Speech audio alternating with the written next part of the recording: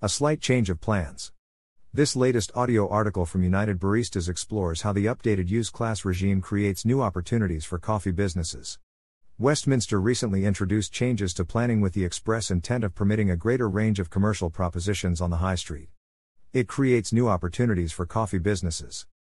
The new use class regime opens the door to revising existing coffee concepts and creating new propositions, including enhancing food menus, blending coffee shops with offices, and the creation of urban cafe roasteries.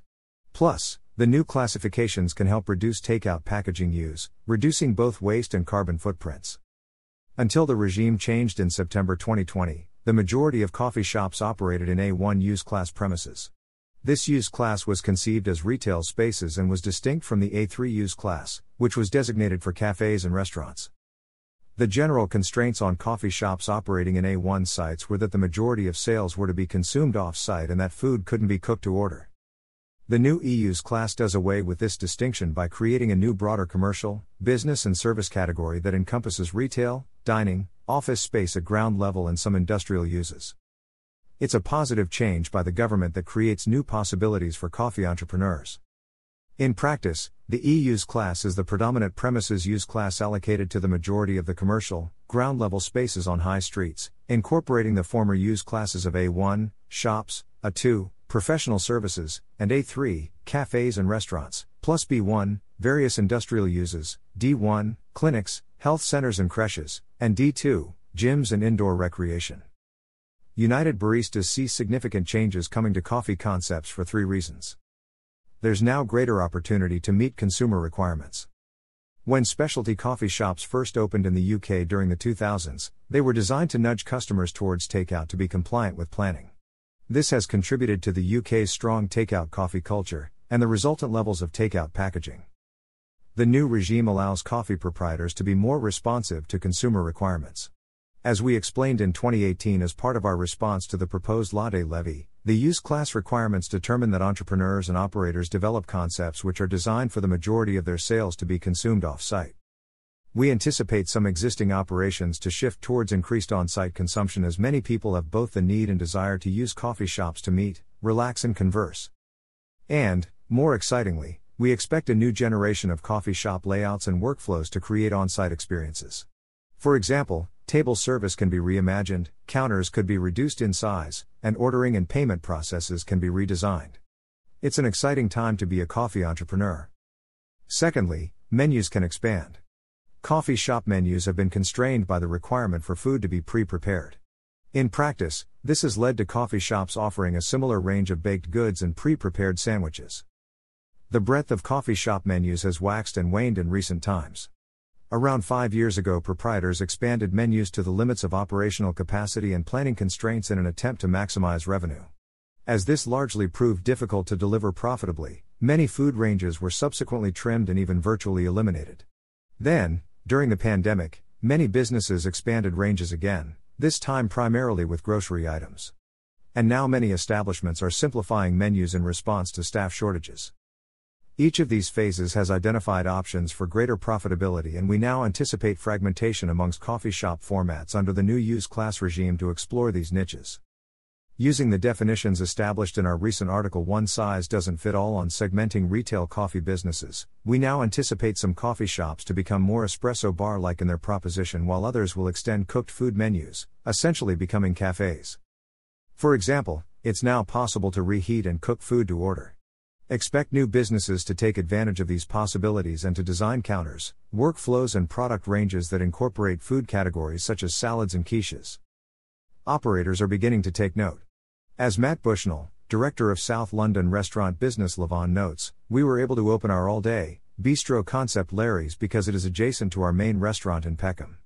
The planning changes make it easier for us to consider opening future standalone sites elsewhere in London. At just 55 square meters, Larry's is smaller than many coffee shops, but it has a full, open kitchen serving breakfast, lunch and dinner. It's an example of what is now more widely possible in an E-use class premises. Entirely new concepts are now possible. Coffee entrepreneurs can now more easily create fusion or hybrid concepts. Some ideas are straightforward and have already been partially explored, such as offering desk or meeting space alongside coffee. Given changes to patterns of work stemming from the coronavirus pandemic, continued development of even more flexible and casual workspaces seems likely. All sorts of new concepts can now be explored. For example, childcare and coffee now falls in the same use class, so one could conceivably open a crèche by the hour comme café business.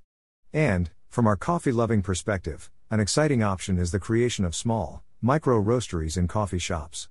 As Sam Mason, owner of Association Coffee notes, the possibility of adding roasting facilities in-store provide the potential to open up profit margins and gives customers greater like of sight on green coffee, something specialty coffee is renowned for. Many more possibilities exist and we look forward to seeing what the coffee community creates. With old habits upended during COVID and new trends being established, both landlords and consumers are open to trying new concepts. The regulatory environment is also currently more flexible. The planning changes signal a much more permissive approach to new concepts from central government.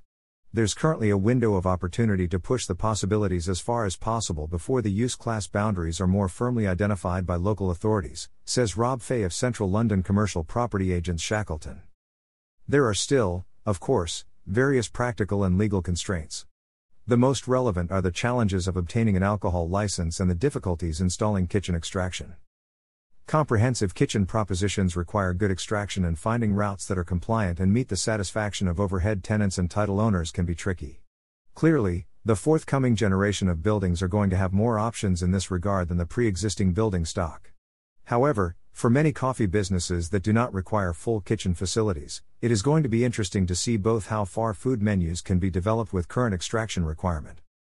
The use class regime in Scotland, Wales and Northern Ireland remains in place for the time being, although consultations are in the pipeline. In response to our questions, a Scottish government spokesperson said, "We are carrying out a comprehensive review of permitted development rights in Scotland. This is being taken forward in phases, with each phase focusing on particular development types." They noted that Phase 1 measures were introduced last year and that Phase 2 of the review will look at measures to support the resilience and recovery of Scotland's high streets and centres, including potential amendments to the use classes order, and a consultation paper will be published in the first quarter of 2022-23. Coffee businesses would do well to engage in the respective consultations with the devolved administrations to explain the potential commercial and environmental benefits of revising the use class regime. The new use class regime is now more similar to the well-established coffee markets of the North Americas and the Antipodes, and well as much of Europe. Visitors from these regions have often wondered at the United Kingdom's peculiar coffee shops and contemplated opening what is for them more familiar coffee formats. UK proprietors can now take more direct inspiration from these markets and localize international trends and concepts such as cafes, bistros and canteens. Local operators should also be mindful that the changes also make it more likely that foreign operators will bring their concepts to the English market. Finally, the creation of the EU's class has potential to do more environmental good than the Laude levy ever could have achieved. An uplift towards 2/3 of customers drinking coffee in the premises from porcelain cups would be better for the environment and have a much greater reduction in carbon emissions than BYO cup programs. There are even greater environmental benefits across food retail businesses. Establishments such as Pret, Itsuu and the high street coffee shops are no longer compelled to be takeout focused.